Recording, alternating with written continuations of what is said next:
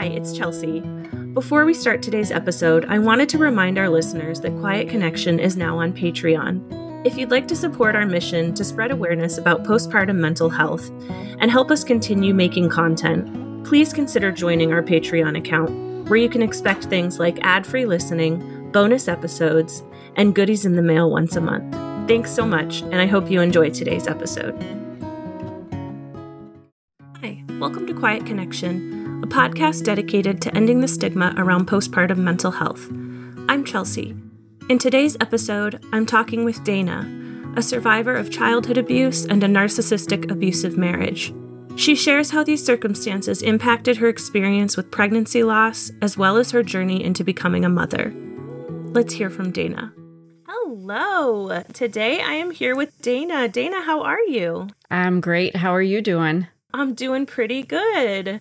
It's actually sunny and it's nice where I'm at. I don't know if it is where you are, but it is. It is actually. The sun is shining today. That's always a nice thing. Although I'm going to admit, the last couple rainy, yucky days have been good for me because as a writer, I write about some dark, deep stuff, and it's hard to do that when the sun is shining. So I just I kind of enjoy those days that we get that are rainy and gloomy because it helps. I know most people want their mood lifted, but when I'm writing and I have to go back to places that were really hard, it's easier to do that when it's kind of doom and gloom outside too. So you get the environment to match your writing. Yeah. So yes, so you are an author. You wrote the book Gasping for Air. Yes. And we will absolutely touch on that. Thank you. But the very first thing I ask all my guests is, well, first, tell me a little bit about yourself. And then if you can, tell me who you were before you became a mom. Oh my goodness, that's a lot. Well, it kind of all rolls into the same thing. Who am I? Right now, I am living in the world of my book, but I am a wife. I am a mother of a 20-year-old amazing young man. He was a very easy child, so I was very lucky in that respect. But yeah, I have 2 cats. We live in the country on 25 acres, and it's very peaceful and beautiful. And it's kind of like everything I imagined when, you think of a writer. You always see movies where writers go away to a little cottage in England or something for 3 months to write their book. And it's not as easy to do that when my peaceful place is my home, because there's laundry and food calls me to the kitchen quite often, and somebody needs something or the phone rings. But yeah, I'm just a regular person like everybody else. Just, I think that it's important to remember though that we all can make such a big impact with our written word, verbal words. So, I'm doing a lot of podcasting, and I just think it's important what you guys do as podcast hosts and producers too, to bring people information or relatable content that they can kind of think about and apply to their world as well, not feel alone or feel connected. Because I know that's how I spent, going into who I was. I was actually born to a teenage mother who did not want me. I was born on her 17th birthday, and back when I was born, you could have your tubes tied at any age. And immediately after my birth, at 17 years old, she had her tubes tied. Wow. So when I say I was not wanted, I don't think she wanted kids. Yeah. Grandma and great-grandma required her to keep me because they were not going to have their first and only grandchild and great-grandchild raised by anybody else. But it's very unfortunate that my mother always remained emotionally distant and detached from me. And then she married somebody who verbally and physically abused me. So it was a tough childhood. Something I never want anyone to have to go through, because the verbal abuse was really, really awful. He would tell me, the physical was bad, but honestly, I could take it over the verbal, because the verbal still to this day has stayed with me, and I'm going to be 48. But, he would tell me all the time that nobody would ever love me because I was never wanted. I wasn't even supposed to exist, that I was a burden. He shouldn't have to, just all these awful things. And, if anyone, we're on a mother's podcast. Imagine somebody saying that to your 5-year-old, 6-year-old, 7, all the way till I was 18. And my mother didn't believe me. And I'm not sure she cared because, again, she just was that distant from me. She just could not connect with me. And to have the person whose womb you were born from, I see cats reject kittens, but as a human, it's so hard to even express how that feels. That's a wound. I always joke because I use humor to make light of things, so that they're not so bad. But like I always say, like even serial killers, they have their mother in the court behind them, Yeah. They acknowledge like, yeah, my kid screwed up, but I'm still here because that's my child. And I've never ever had that as a child or now. We don't even have communication. She has nothing to do with me. So it's really tough. That's who I was. And I think that's what led me into the very early on, right out of their house. I fell into the arms of a covert narcissist who also abused me for the 25 years I was with him. And we had a child. So that kind of complicates things when you're trying to be a protective mother and protecting your kid from all the things going on. But it's very different from who I am now. Fortunately, I am not in that situation anymore. I am an author finally because I went to school for journalism and psychology. So I always wanted to help people in some way. And I never in my wildest dreams imagined I would be the author of a book that is actually helping people and that people would have any, based on what I was told growing up, I would have never thought anyone really cared about anything I had to say or write. So it's kind of surreal, but, I definitely want to show people there's another side. You can always switch things around, but I'm definitely much happier now. And I'm not alone because there's a lot of people out there who, don't have the obligation to care about me or love me, but they do. So Life is good. Oh, I'm so glad. I'm so glad to hear you say life is good. You're in a place now where you can say that. Yes, absolutely. I wonder how that affected your journey into motherhood. Is being a mother something you always wanted? No. Yeah. That is a definitive no. And honestly, that was very early on. I was like every other little girl. I had a baby doll and all that, but I never was one of those little girls that's like, oh, I want like 10 children. And no, I was not one of those. But I think it's because of the experiences I was having. And by the time I was a teenager, and friends of mine were coupling up and, there was one, they were just gross, high school sweethearts that were talking about life after high school. And I'm like, oh my goodness. But it's like, I just look at, people like that, like, well, there was no way in heck I was bringing a child into this world, because they say that you turn, regardless of how you feel, that you turn into your parents. And that struck a fear in me. I'm literally getting chills now just saying that out loud. That struck a fear in me because I thought if I was ever responsible for putting a child through the mental torment, and like I said, it's sad because the physical was not good, but boy, that mental stuff, I never wanted to put that on any human being, especially my own child. Yeah. But I was gonna say, clock starts ticking and our uterus, I don't know what it does to you, and our ovaries and everything just starts making you think some other different ideas about things. And so after I was married and in my late 20s, I was just like, okay, I know we said we weren't having kids, but it was not a good situation with my then husband because we had talked about that. That's something people do talk about before they get married. And we were in agreement. We were not going to have children. So me changing the game up, well, it created an issue. And I got him to agree, but it didn't work out very well. He was a narcissist. And, He liked my full attention and focus. And so having a newborn definitely impedes that. And it just made things that much worse. So, yeah.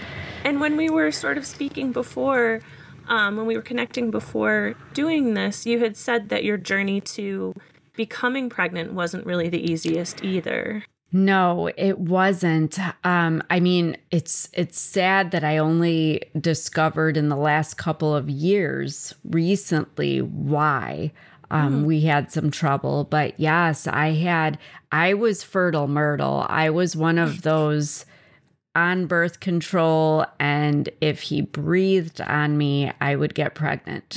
Wow. So it was not a difficult thing to get pregnant, and I wish that I could, wave a magic wand of fertility over those who have difficulty. But my difficulty, which is equally as bad as that, I couldn't carry beyond 6 weeks. My body just would not do it.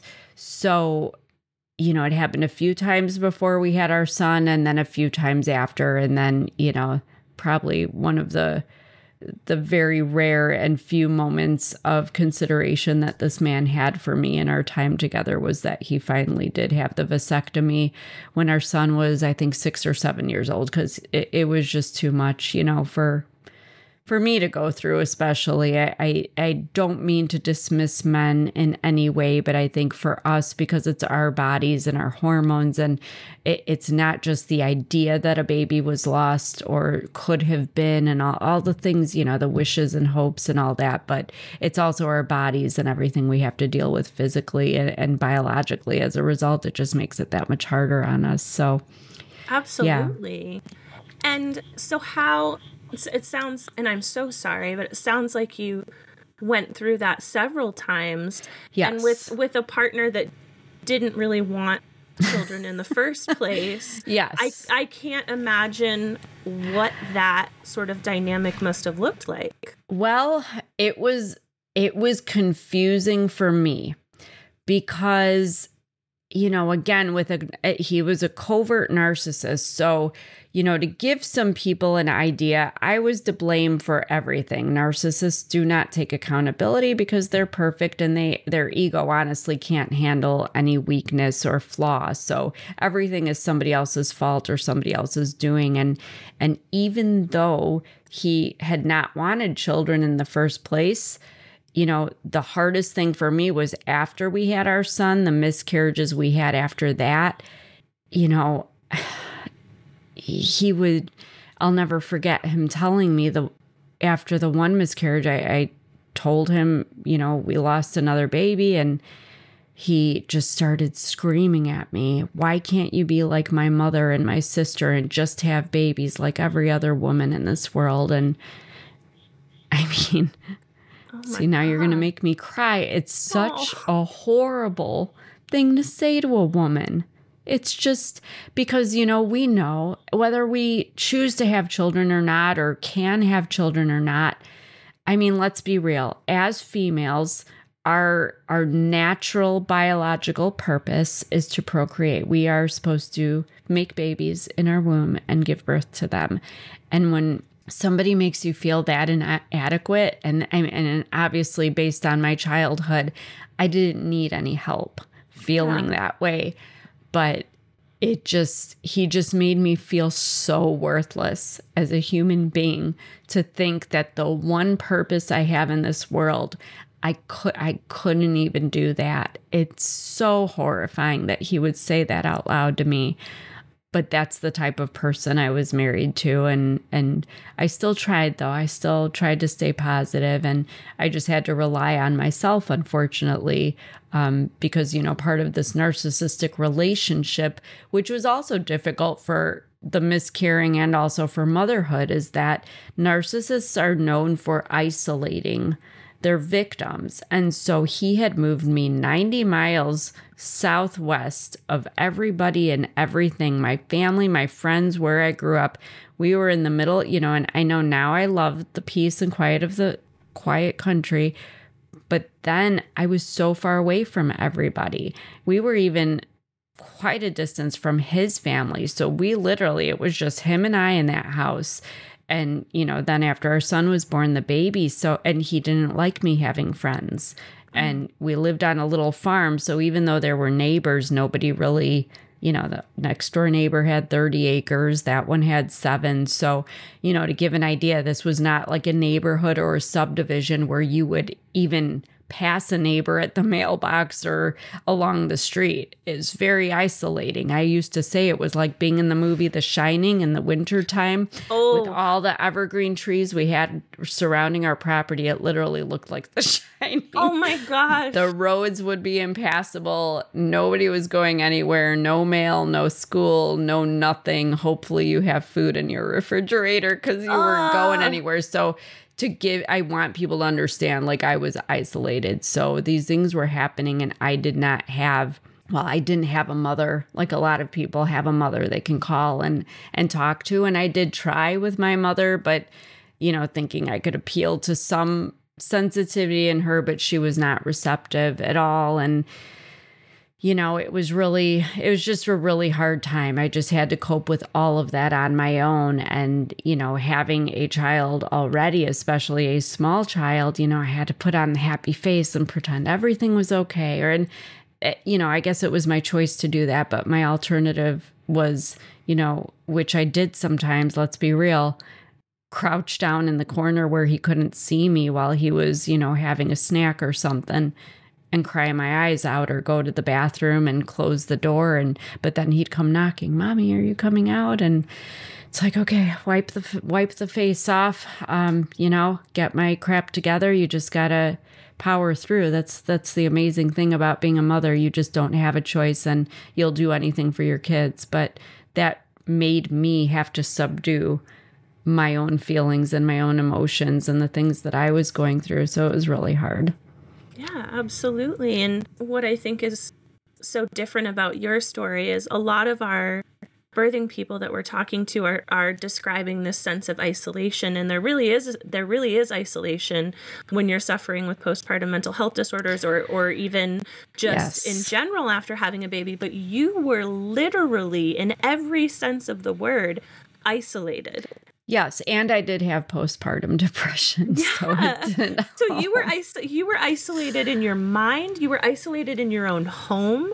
I didn't have a supportive spouse, and I didn't have friends to call. I didn't have anybody.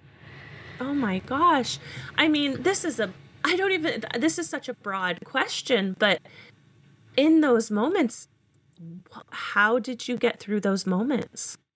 Honestly, in my mind, I felt I had to. And I think every mother can understand that when your child, it was just him and I, day in, day out. And I just had to. He was my life.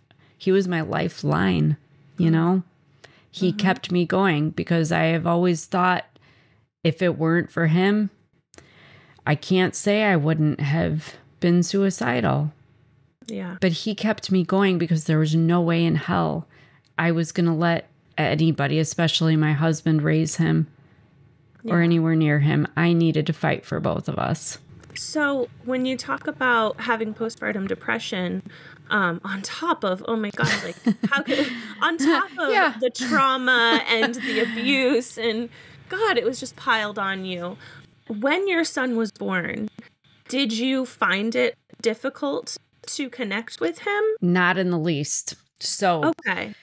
I actually discussed this a little in my book because it was, I'm going to get a lot of heck from some people, and I apologize, but I'm nothing if not honest. So I'm just going to say what it is. So when everybody was, we were married, we were at that age, mid-20s, everybody else was getting married around us. Then they start having baby showers and everyone else is having babies. And, you get that itchy, like, oh, I want one too. And it wasn't that I wanted a baby necessarily for me. I had left my childhood home thinking nobody would ever love me. How did I end up with another abusive narcissist? Because I was codependent. I am realizing that now. I did not know this back then, but all I wanted was love. I was looking for somebody to love me. I thought I could only find worthiness in myself if somebody else saw it in me and loved me. So, perfect match. Narcissists love servitude and attention and praise and admiration. And codependence, that was me. From my childhood, I learned that love was given or withheld based on what I did. I had to earn love. Like a dog, I had to do tricks for love. And if I didn't do the tricks, I did not get love or attention or anything. So here I basically was served up on a silver platter to this narcissist who said, here's the rules. If you do these things, I will give you love. And I'm the people-pleasing codependent that is desperate for somebody to love me because I have been starving for love my entire life. So of course, I jump through every hoop. Maybe if I do this, he'll like me better. Maybe if I don't do that, oh, he really expressed anger when I did that. So, coming to the point where I had this itch to have a baby, in my mind, I was aware that I was married to somebody that didn't love me the way that I saw other people experiencing love, where it was a two-way street and where it was unconditional and it didn't have to be earned. So, my mind was kind of wrapping around, and I had gone to school for psychology and journalism. So it's like, I was aware, but I wasn't going to leave because I thought, we're in this, we've been together, we have a mortgage, our families, we're in this. But I wanted a baby because I thought if I have a baby, I am going to love that child like no mother ever loved their baby. And that child in return is going to love me because I am going to make sure I am the best mother ever. And that will be the love of my life. That will be the love that I always wanted to feel from somebody. And I'm not saying this is right. I am not saying, it's wrong either. It's just what it was for me in my experience. And so when I had that baby in my growing belly and I was carrying him, I carried him past 6 weeks and he was growing and this baby was going to be born full term. I was already reading to him and singing to him before he was even out. I could not wait for this baby. And when I held him in my arms the first time, it was just everything I'd ever wanted. He was my everything. He literally was my love of my life. Always will be. Yeah. I don't think you'll get heck for that at all because my goodness, who wouldn't want that? Who wouldn't want that after...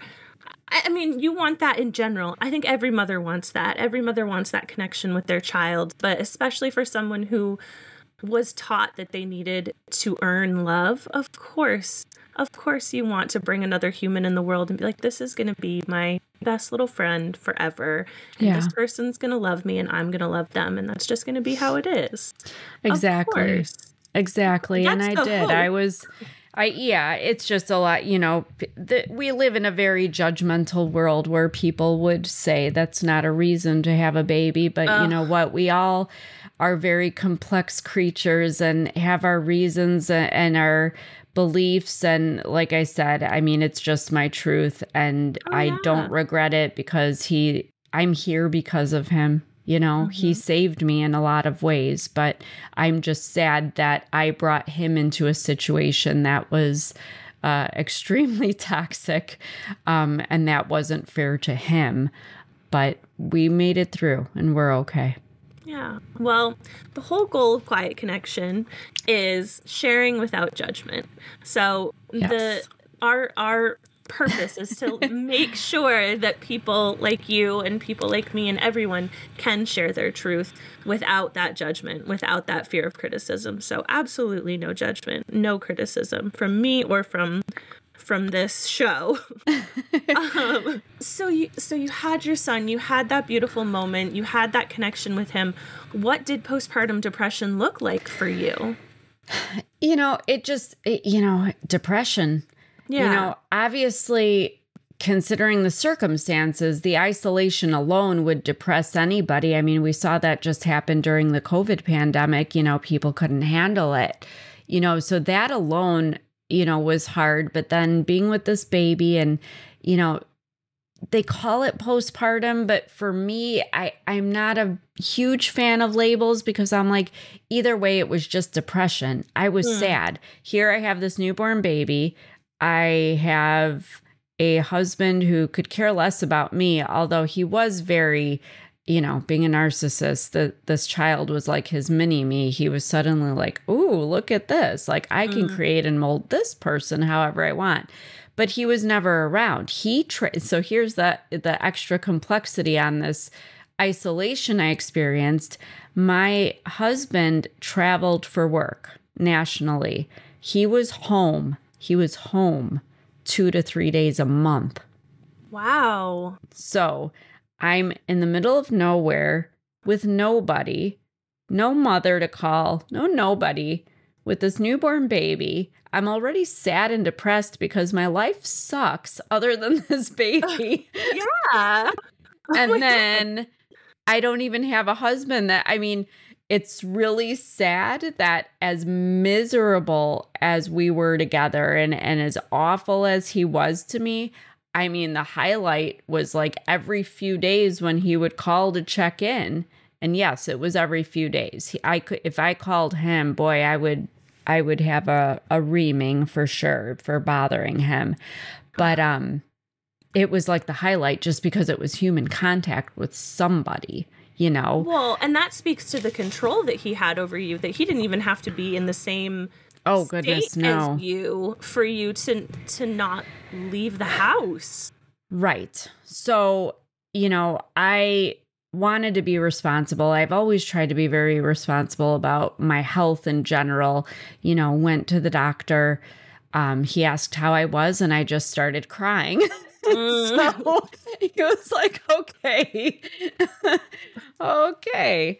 So, he understood, said it was postpartum, assured me it's nothing to be ashamed of and that I would be okay. And he gave me an antidepressant to go home with. And I tried it, but, I think all of our bodies respond differently to them. And I didn't care for that particular one that he gave me. I just wasn't having good reactions. So, but I was just crying a lot. I was crying a lot. I would cry at the drop of a dime. I would just, like I said, if my son was in his high chair or if he was napping, I would just like crouch down where he couldn't see me or hide in the bathroom and just like, I just would cry my eyes out like in fetal position because it was just such a sad and lonely time, but he was such a joy at the same time, because you all do know, being mothers, watching your child discover the world around them and new things. And,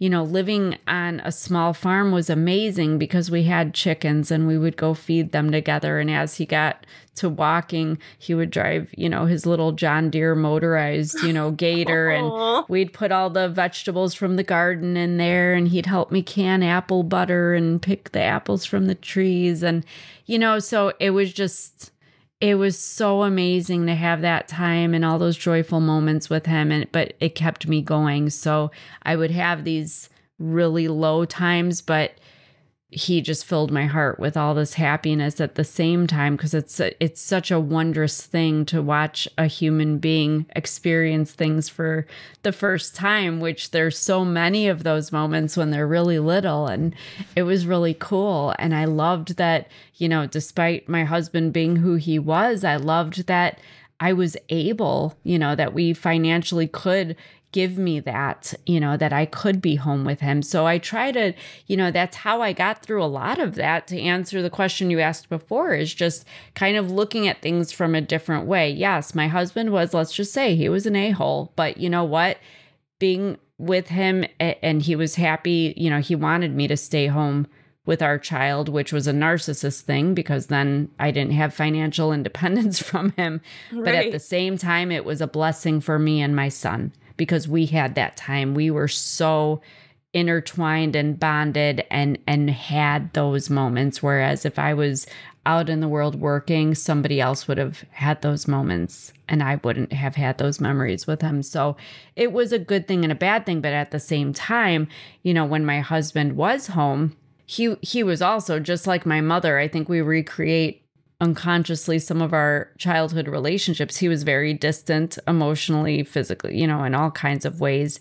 But he kept saying like I would be on these upswings of positivity and happiness with our son, and then just really down when I didn't have to be on for my son, when I didn't have to put that mask on. And so he started this whole narrative with me that I was crazy, that I was bipolar. This went on for years. He even was talking behind my back to my mother, to his sister, kind of creating these ideas that I'm mentally unstable, therefore I'm unfit to raise our son. And then he started threatening to take my son away. And so I was so nervous, like without my baby, like I don't even know how I would have survived. So I was trying to, consider, okay, maybe this isn't postpartum. Maybe I am bipolar. I don't know. You can look anything up online anymore and you think you have it. Yeah, Dr. Google. Exactly. But I went to the doctor and I'm telling him all these things and answering his questions. And I come home and I'm like, here I have 2 prescriptions for bipolar medication. And that just set my husband off even more, so there was always this, dynamic with us that he would say something was, but then when it was confirmed, it was like, it was my fault. I'm to blame. He said, I knew you were crazy. And now my son's probably going to be crazy too, because he's got your genetics. And, so now he was calling my son defective, and I just couldn't catch my breath. I mean, literally every time I turned around, I was being hit with something else. And so I just tried to take things day by day. I took the medications. Some of these medications they give you for bipolar definitely alter you. But what they were doing was they were numbing me. I wasn't crying anymore, I'll tell you that. I had even been called by a few people a little cold. I was never cold when it came to my son. But my emotions were so subdued that I always said it felt like being a zombie. Yeah. Like I was aware of everything, but nothing really affected me. And I was on those medications for about 20 years. And honestly, I think that's what got, I was with my husband for 25 years total. And I think it was because of those medications, because I don't know that I would have stayed unless I was numbed through a lot of everything that happened. And through all of this, your son is there, obviously. How much of this was he aware of? Well, like I said, he's 20 years old now. He obviously, it was a little house with paper thin walls. He saw and heard a lot more than I would have liked him to. My then husband was very vocal. He was not shy about calling me all kinds of vulgar things. There were 2 things in particular he called me all the time, to the point where I responded to them as if they were my name. And my son was witnessing this. And when he was old enough to know roughly what these things were, I mean, you could tell by the tone, obviously, he knew there was, that you could feel the tension in our house. So did he see and hear everything? No. To this day, there are things that he has discovered that he will deny. He will say that I'm lying about it or that it never happened, which is really triggering for me because I was being gaslighted in the same way by his father. That never happened. I never said that. I never did that. But those things did happen. And, it's sad when you're in the position where you're thankful when there's witnesses, because then you're not going crazy.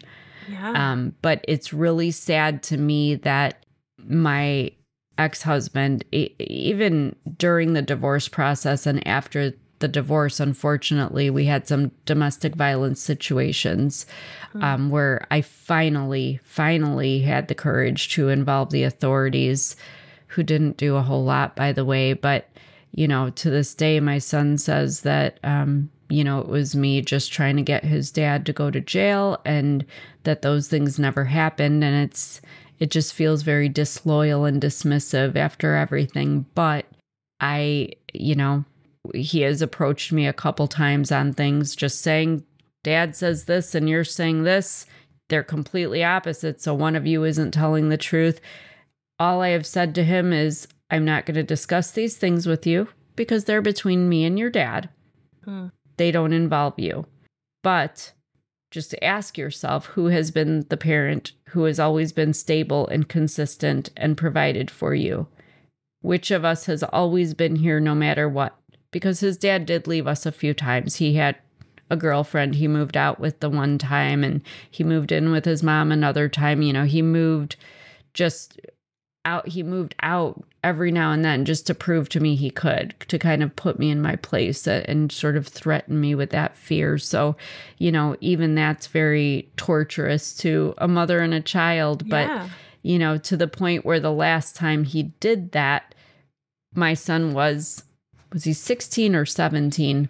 But he came home, looked around, noticed his dad took stuff even off the wall and everything. And I went to see him. I said, so we got to talk. And he said, oh, I can tell Dad left. He goes, just go get him. He's just doing this for attention. So he knows his dad. But still, it's very hard because he has also expressed to me that the reason why he denies things that he knows happened, or, says that I'm not telling the truth, is because he doesn't want people to think that he comes from this house where he has all these things happening, especially because we live in a small town and unfortunately rumors spread like wildfire. He said, I don't want to be the kid whose dad's in jail and beats up on his mom and all this stuff. So he just denies it. And that's a really hard one for me, but I respect my son's feelings and understand that I can't control him either. I have this theory of parenthood, I should say, that once your child gets to the point where you cannot physically overtake them, you just have to hope that you instilled enough good morals and, in them that they'll do the right thing after that, because there's no forcing them into a timeout or anything after that. No. And I'm only 5'3" and like 100 pounds. So, by the time he was like in 6th or 7th grade, that was it. It's so powerful. Like what I'm hearing from you is the fact that you can come from the upbringing that you came from and the marriage that you were in and still respect your son's autonomy and understand that his recollection of his upbringing is going to be different from yours. And yes. For whatever reason that might be, whether it's he truly doesn't remember these things or he doesn't want to remember these things, or a mixture of the two, the fact that you have the respect for him to say that, okay, that's how you see it. And this isn't something I'm going to fight with you about, because that's not what it's about. Yeah. And I'm not, do I have proof? Yeah. I can show him text messages, emails. I even have voicemails that I have saved to remind myself of the crap that I went through and why I needed to make the decisions I made. But that's not his. I just feel that what was happening in the marriage between me and his dad is our business. And as much as I tried to hide it, I know that my son, unfortunately, like I said, heard and saw things that he shouldn't. And he was not, there was definitely abuse towards him as well that I tried to protect him from. But, again, as he got older, he started protecting himself and would push me out of the way to protect me from getting involved in the pushing and shoving and the fists that were being pulled back. And, but yes, he, I just made the very, very clear decision when I had him that if I was having this child and I was raising this child, I had to do it in what I felt was the right way. And I had not had a model of that behavior. I only knew what was wrong. So I just took that and did the exact opposite. I was not given respects. I was not even allowed to open my mouth and express my feelings. So, it's just, even to this day, he is a boy, and young men don't typically even talk to their mothers a whole lot. And my son is very quiet and introverted, probably because of everything that he saw and heard. But, that's something that I do respect. Even when something did happen, I would go to him, and he just knew when I showed up in his doorway of his room, and he would just be like, I don't want to, or stop. Yeah. I just please. And all I would say is, I love you. When you need to talk, if you want to, I'm here. But I know not to push, because I think that sometimes we forget as parents that we're not their friend, but at the same time, we do have to, I personally think at least, that you have to respect their boundaries if you want them to respect yours. And I will say that my son has been, despite the things that he went through, he has a very good sense of himself and what he feels is right and wrong and how to relate to people, if that makes any sense, because I worried a lot about that. I didn't want him to be like the loner that didn't trust anyone or didn't want to connect, but he's surprisingly very mature and very aware of how people are, but he has so many friends, and he has a hard work ethic, and they love him at his work. I mean, he really is thriving in every way, and that's all you can hope for. And I always tell people, I just got lucky. I don't think it had anything to do with me raising him, because we really should have screwed him up. No. And you know what? I was waiting and waiting, but I was going to tell you, do not sell yourself short on that, because you were there for him every single day. Every single day. So he is the man that he is because of himself, but he is also very much the man that he is because of you, because you were there and you instilled those things in him. And I'm getting the sense, please correct me if I'm wrong, that like mental health wasn't necessarily something that you intentionally like talked about with him. No. And again, like reiterating what you were saying before, like when you were having those moments of that deep depression and that deep sadness, you felt like you had to hide it from him. Is that still something you feel? Or as he's gotten older, is it something you've discussed with him? No, we have not. He doesn't like to, here's the one downside to the way we handled everything. My son does not like to acknowledge anything, any kind of conflict or division or unpleasance. Let's put it that way. So he actually has no clue about mental health stuff. And if he's wondered, he's never asked. He's very clear on what he will and won't talk about. So if I try to talk to him about something, he will just, if he's not willing, he just says, no, do not go there. So, and I respect that because, at the same time, mental health and physical health, I mean, it's very personal. And, do I want him to know stuff? There are some things I'd like him to know, but at the same time, he's got enough in his head that, he's kind of dealt with. But where I say this could be a downside is that this decision of his not to acknowledge things that he doesn't want to face, I feel like comes from him watching me do that with him. That something terrible could have happened. I could have had tears streaming down my face, but by God, I was going to smile when I looked at him and talked to him. And everything was just all right. Like I overcompensated for the tension and the hostility and the screaming and all this other stuff, his dad throwing things and, all the violence. I was overcompensating. And so, that numbing, so to speak, or pretending it wasn't happening so that in my head, I thought I was protecting my son, but I think he's doing the same thing. If he doesn't want to acknowledge it, it's his way of being like, it never happened, so I don't have to face it. I'm moving forward. Is that healthy? In the scheme of psychology, probably not, because, there's probably things that he should resolve. But again, I just from my own experience and my own healing journey, I know that until you are ready to resolve those things, any conversation somebody forces you into about it or any, it's just not going to be productive. You have to be open and willing to acknowledge those things, because I think that's the essence of healing, is accepting what has happened in order to resolve it. So, 20 years old, he's doing good. Obviously, I love him very much.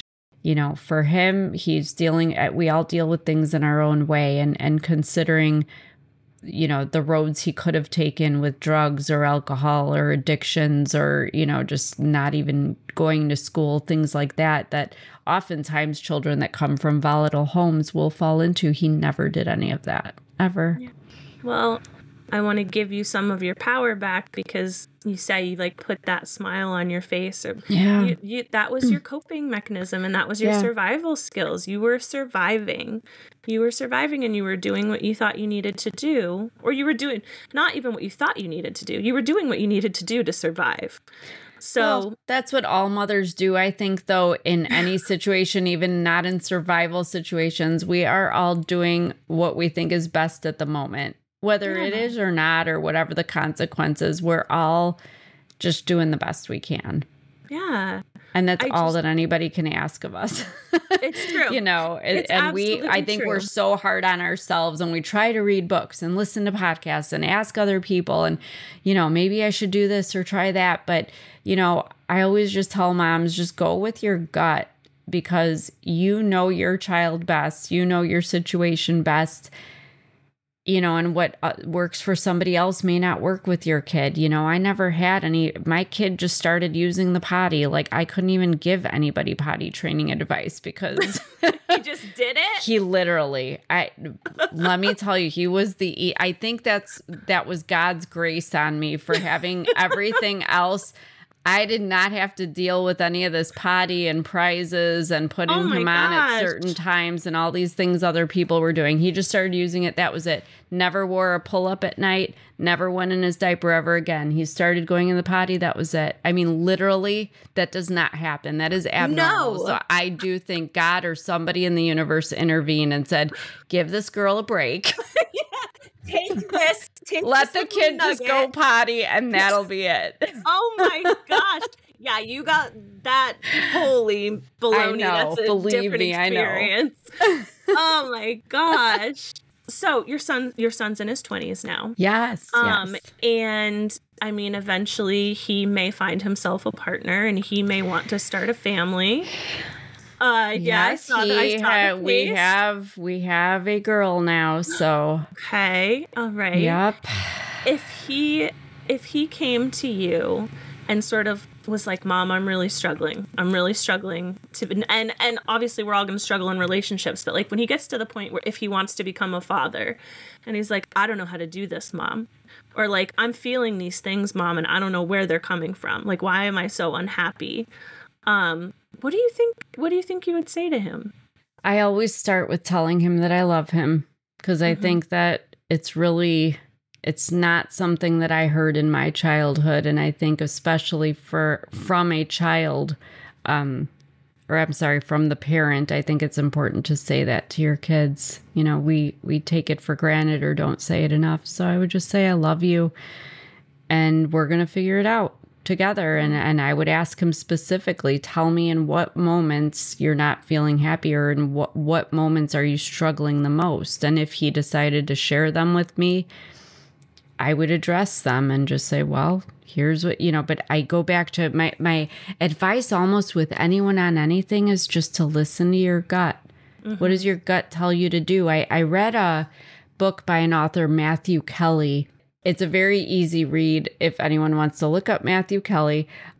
But the whole premise of the book literally was just a compilation of little examples from his life, just little stories. But it always ended with, just do the next right thing. Whatever your mind or your gut, whatever it is you want to call it, your guardian angel whispering in your ear is what my great grandma used to say. Just do that next, and then take the next step. You don't have to make major decisions or figure everything out. It's so overwhelming. just take the next step. What's the next thing you have to decide or do? Just do the next right thing. What's the right thing to do? And then after that, what's the next thing to do after that?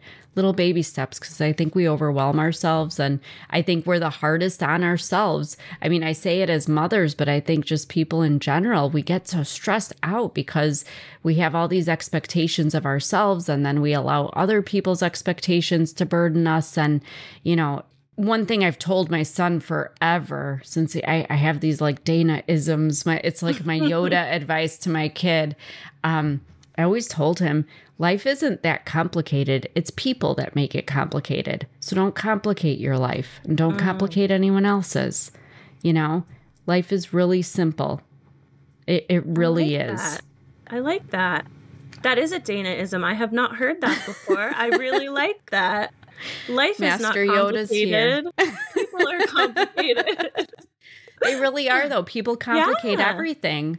Whether it's rules in society or just drama in relationships, people are the ones that are complicating things, you know, and that's why I always like to take my son when he was little, especially out in nature. Some of our best memories, even when after high school and he was out in Wyoming at technical school, we'd go to the state parks. We love going on hikes because I think there's something that really, you gain a perspective of what life really is when you're out in the mountains or in the trees or, you know, near water, and just really just quiet and listening to the birds, and just, that's life, you know. And we're these small, minuscule little beings running around like little worker ants, making all these problems and making all the, you know, it's just, and life is stressful, but we have to learn that the little dumb things that we think are so important, like, oh my gosh, this person said this, or,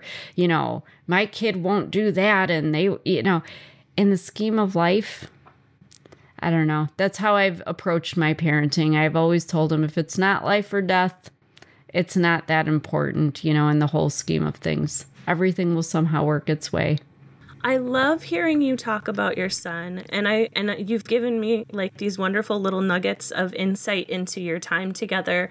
But like, what are some of your favorite parts or favorite memories of being a mom and being his mom? Oh, being his mom. He was such an energetic little guy when he was like toddler age.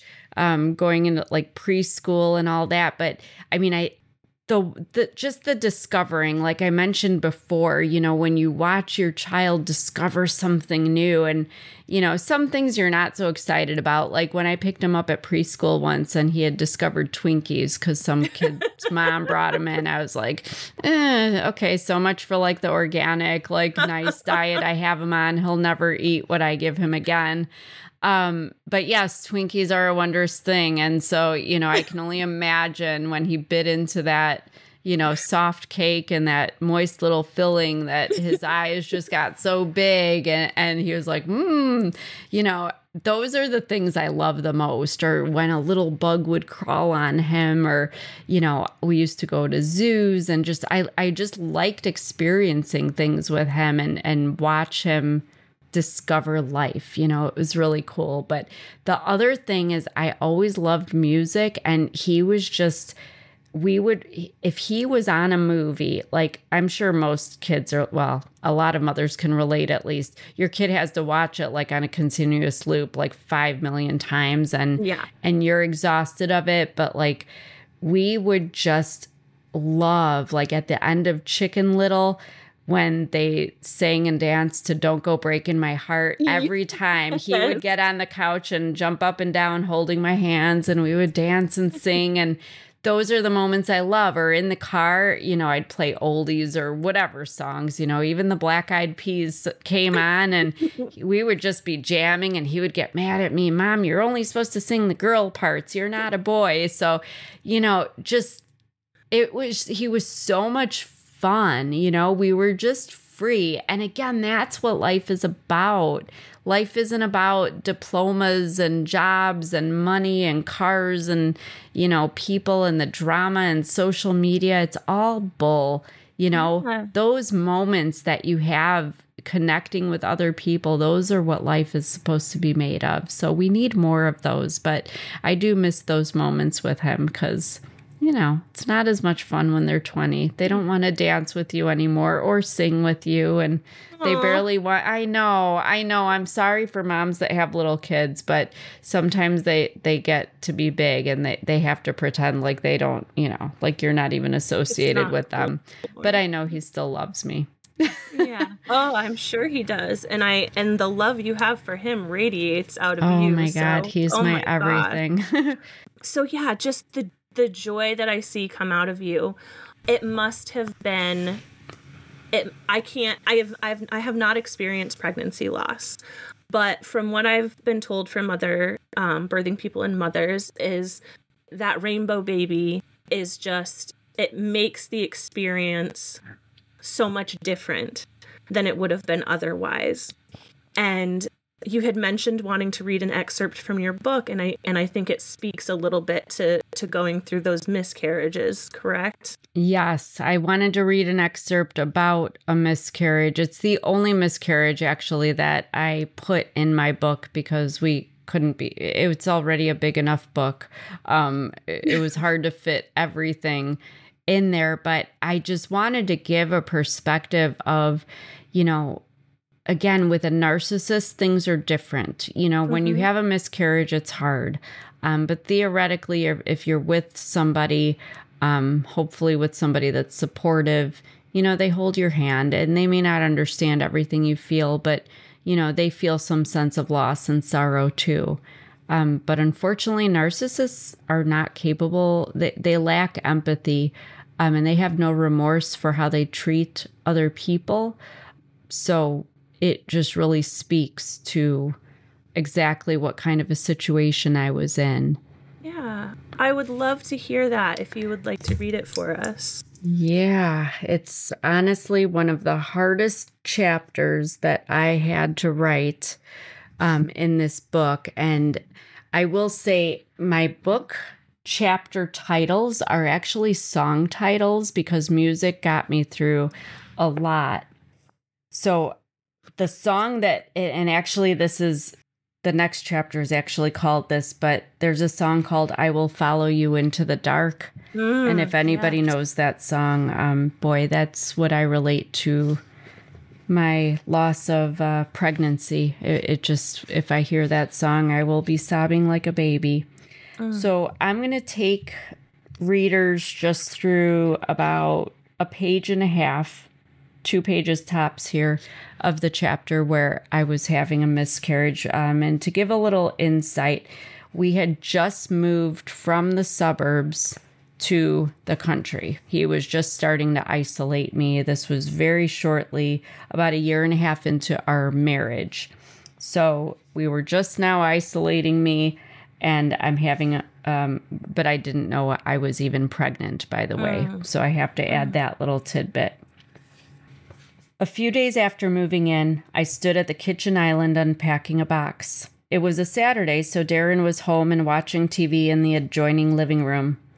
All of a sudden, stabbing pains assaulted my abdomen. I wrapped my arms around my stomach and cringed. I'd always had unbearably painful menstrual cramps, but these were much more intense. Something was wrong. Within seconds, I was on the floor in fetal position and felt wetness between my legs. I wasn't due to get my period, so what was happening to me? Darren, I called out in a panic. He was barely 10 feet from me. The couch was just on the other side of the opening between the kitchen and the living room. I think I need to go to the hospital. He slowly turned his head toward me, then looked back at the TV. I clenched my teeth and fists simultaneously when another wave of agony washed over me.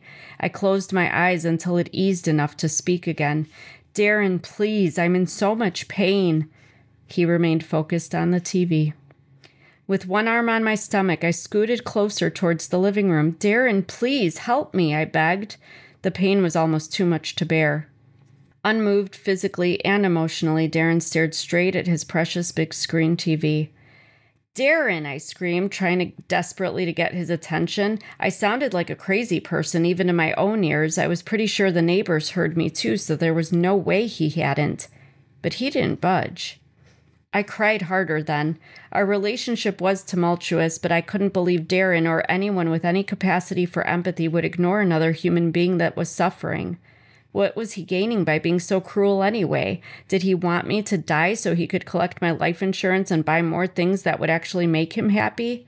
We had our issues, but I hadn't thought he hated me this much. His inaction told me he did, though, a realization I couldn't bear right now. My husband, who'd vowed to love and care for me in sickness and in health, was leaving me to fend for myself in a desperate time. I didn't know if the emotional pain or physical pain was worse, but I knew I had to take care of myself like I always had. So I scooted back towards the desk and felt around for the phone. I stared at Darren while dialing the number to the nearby hospital, expecting him to suddenly acknowledge me and decide to care for me, but he didn't. So when there was an answer on the other end, I whimpered, "I'm in so much pain, I'm cramping, and I think I'm bleeding." "Would you like me to send an ambulance, ma'am?" the hospital receptionist said in a calm and soothing voice perfectly fit for her position. No, I rested my forehead on my knees and cried softly. Medical bills made Darren angry, and I couldn't risk upsetting him anymore right now. Plus, if an ambulance brought me to the hospital, everyone would question why Darren hadn't, and I couldn't tell the truth. I could never say anything that would present him in a negative light. Darren would likely tell everyone he'd called for the ambulance himself anyway because he's such a concerned and attentive husband. "Can I get an appointment with a doctor instead?" I asked.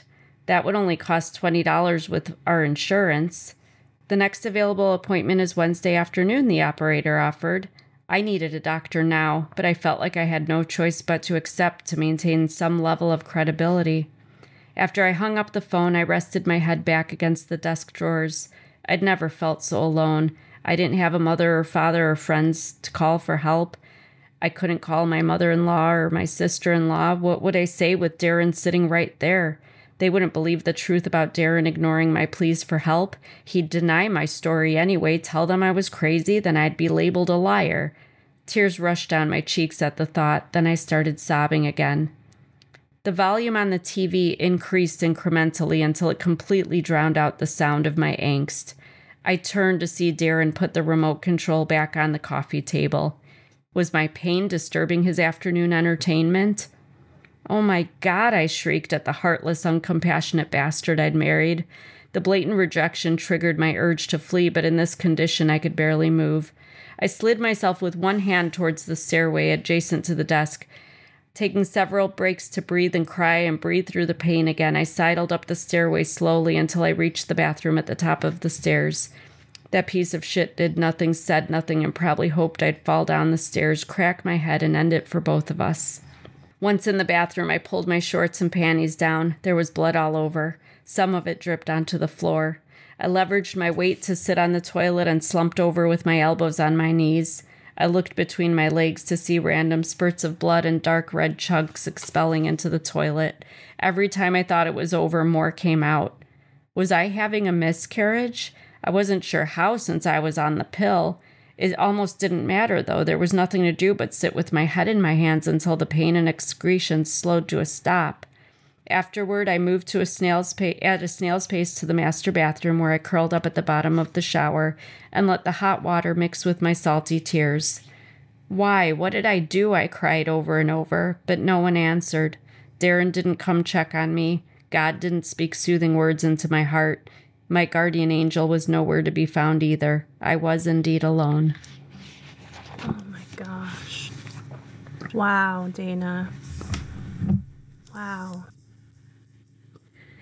I don't have words. I don't have words. Just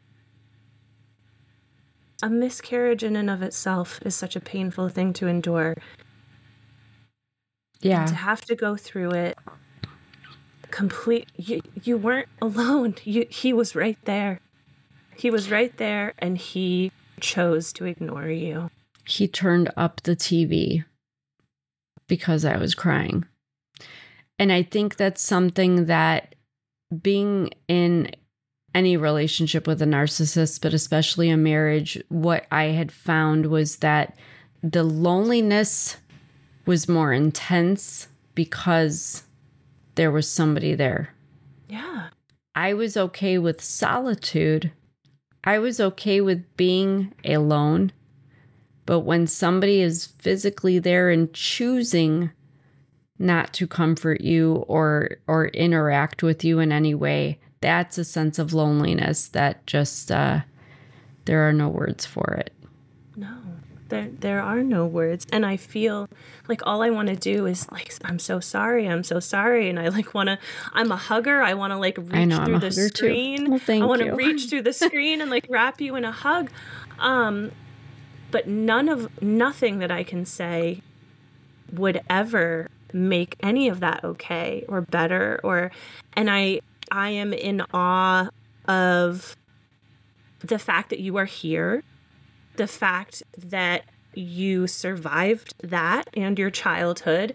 I'm so thankful that you had your son through all of this. Yeah. And that even through the postpartum depression or whatever, all of it, yes. you were able to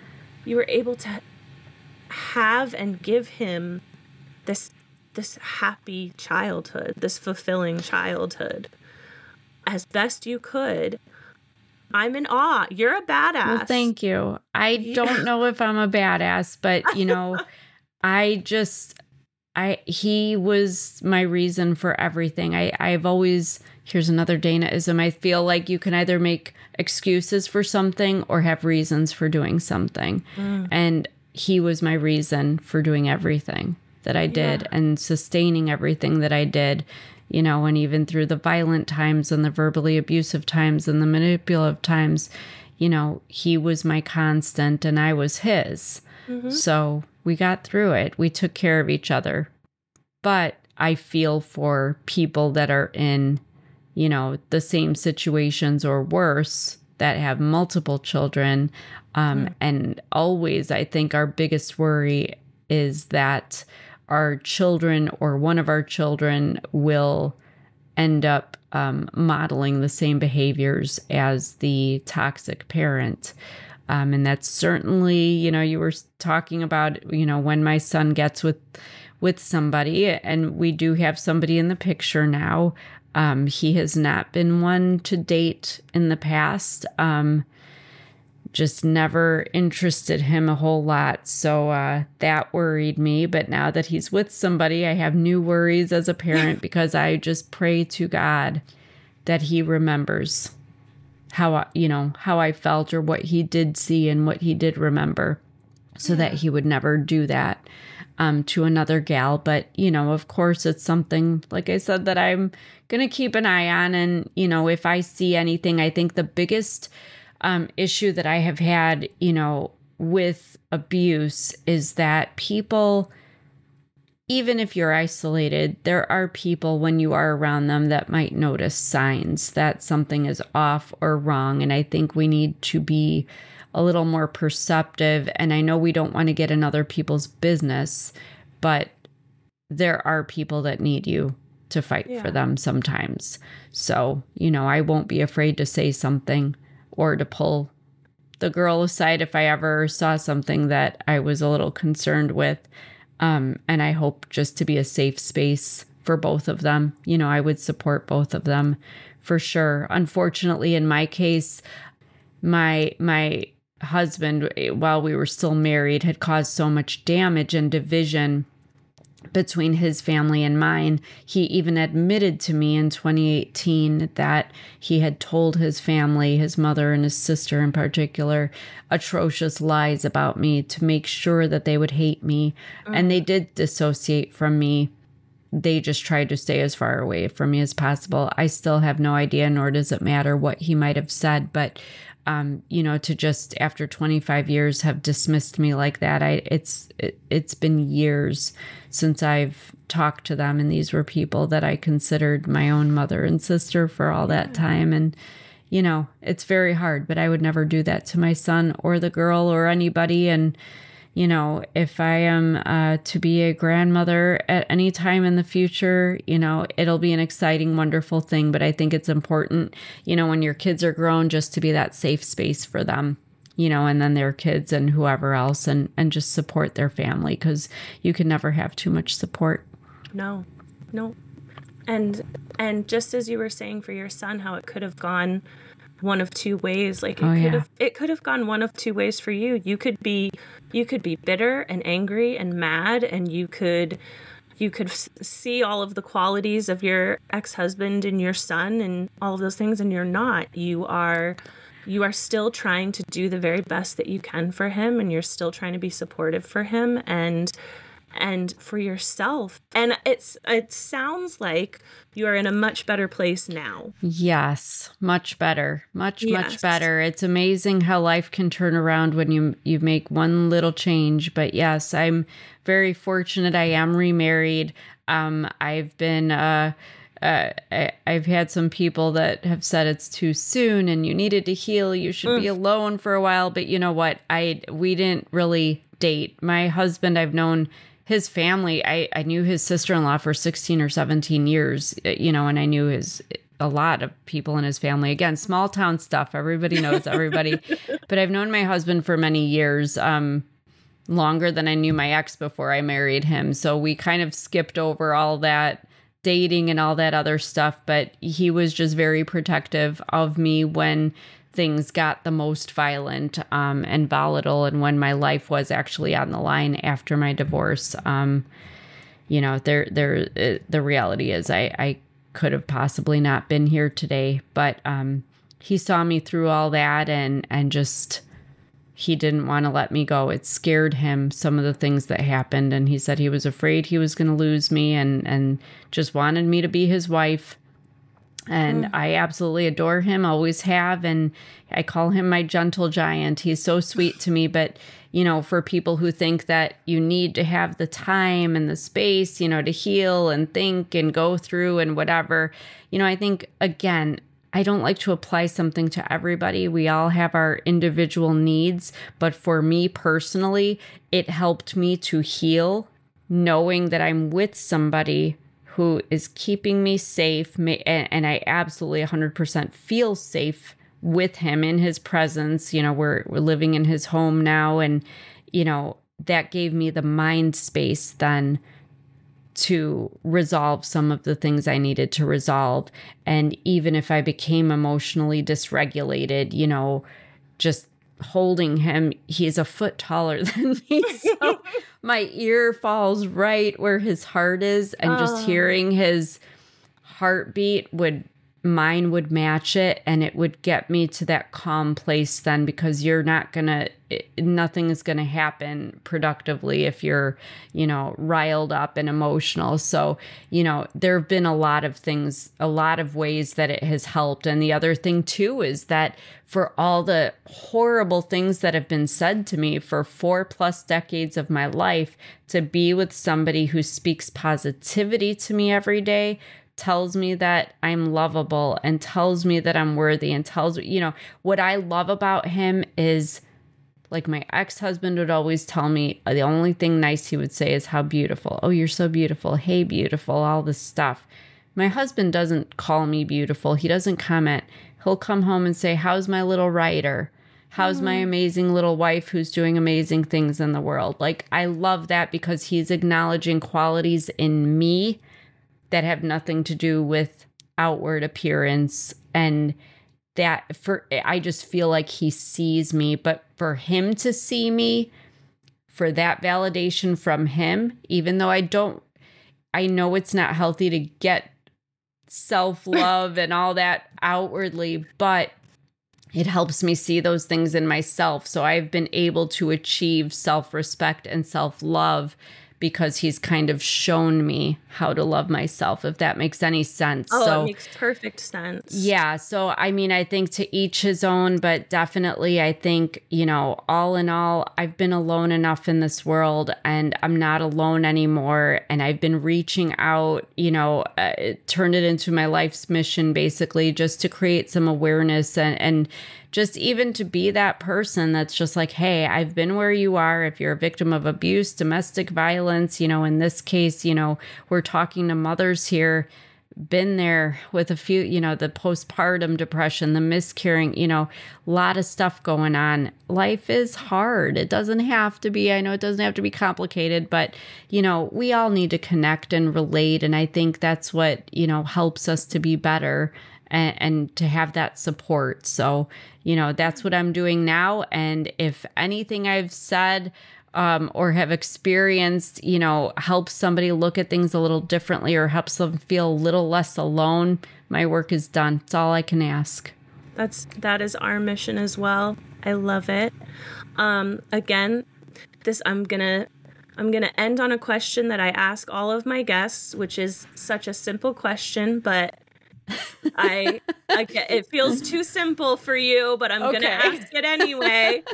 So, if you could go back in time, and I don't know how far back you would have to go, Dana, oh my gosh, but if you could go back in time and not tell yourself what you were going to experience, not sort of give yourself a heads up, this is what it's going to look like, but tell yourself something to get you through, a little nugget, kind of like a light in the dark, hold on to this. What would you tell yourself? I would say you're good enough and you're going to be okay.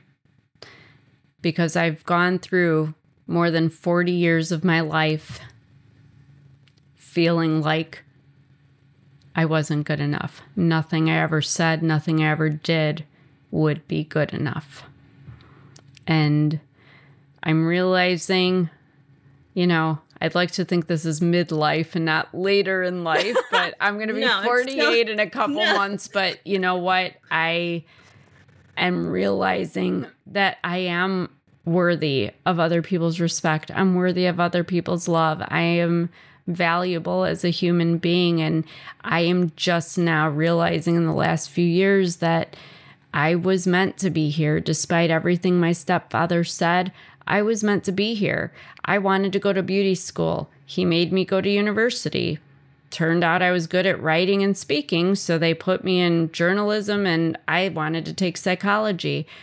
I've been spending the last, prior to the last couple of years when I was with my ex-husband, I was scrubbing toilets in these houses in these small towns. I was not fulfilling any potential that I had. So, to see everything kind of come full circle, no, I think I actually was meant to be here. I was meant to be here and endure all this stuff so that I could use my talents and my gifts to write so that, I got a message from somebody a couple weeks ago that they read my book and it gave them the strength to leave their abusive relationship. Amen. Hallelujah.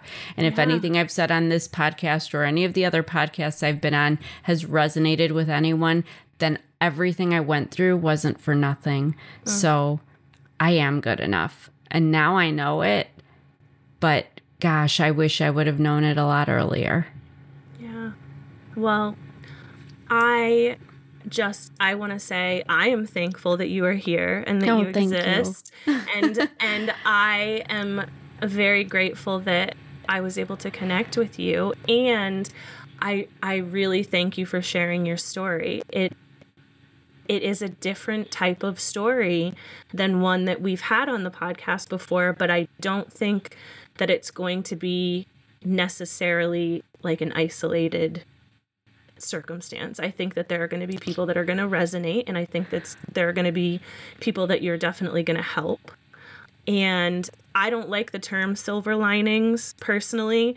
I don't like to think that the trauma that we endured was for some greater power, or for some greater reason, but I totally respect how you feel about it. I want to thank you for sticking around, for being there for your son, for being there for yourself, and I'm just so happy that you've found yourself now.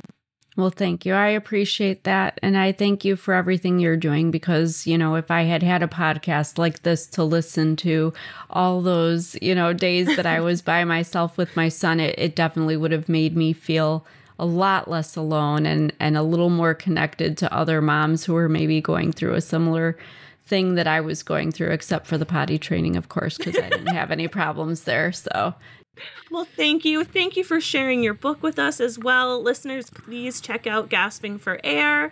And yeah, I hope you enjoy the rest of this beautiful Saturday. And thank you again for sharing your story. Thank you. I want to thank Dana again for sharing her story with us. She is truly a warrior, and I'm so grateful to have been able to connect with her. Please check out her book, Gasping for Air. It's definitely going on my reading list. If you want to follow along with us on Quiet Connection, you can find us on Facebook, Instagram, TikTok, and Threads at Quiet Connection or at Quiet Connection Podcast. You can support our community by writing a review on your favorite podcast platform and sharing our episodes on social media. You could also consider becoming a Patreon member and gain access to things like bonus episodes, ad-free listening, and goodies in the mail once a month.